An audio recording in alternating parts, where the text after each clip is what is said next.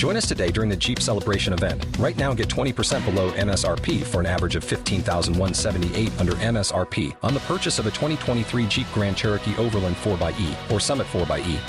Not compatible with lease offers or with any other consumer incentive offers. $15,178 average based on 20% below average MSRP from all 2023 Grand Cherokee Overland 4xE and Summit 4xE models in dealer stock. Residency restrictions apply. Take retail delivery from dealer stock by 4/1. Jeep is a registered trademark.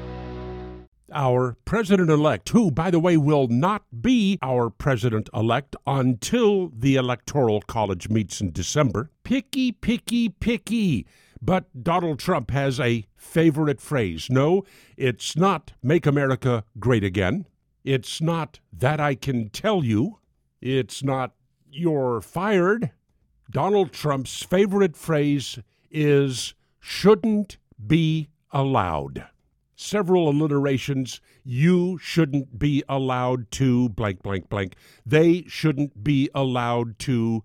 People shouldn't be allowed to. Big deal, you say? Well, this guy is going to be leading our government, the only entity that can use force to accomplish its goals, and he's spouting off about what people should and should not be allowed to do. The latest, people should not be allowed to burn the American flag. And if they do, it should be a year in jail and loss of their citizenship.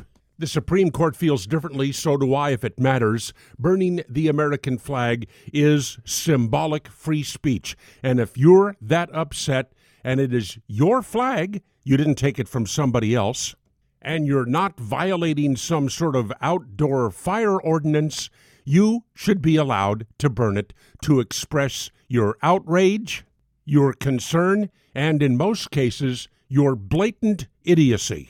We can't have laws preventing people from talking about how much they hate America. How would we know how much they hate America? And then what's next? You can't tear up one of Hillary Clinton's Stronger Together signs? I start every day like that. Found a bunch of them in a trash heap. Come on, Donald, get this phrase out of your vocabulary. And in the Solomon Brothers studio on the road, it's Neil Bortz.